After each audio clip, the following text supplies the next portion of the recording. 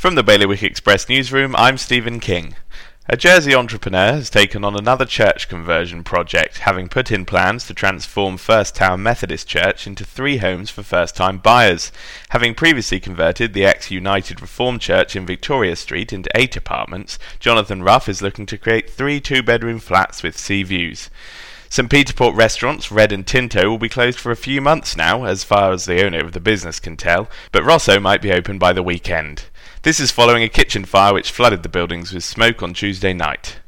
Guernsey's Chief Minister has said the argument for a Freedom of Information law has been over-egged after no members of the public attended a drop-in yesterday and a scrutiny consultation yielded only a limited response.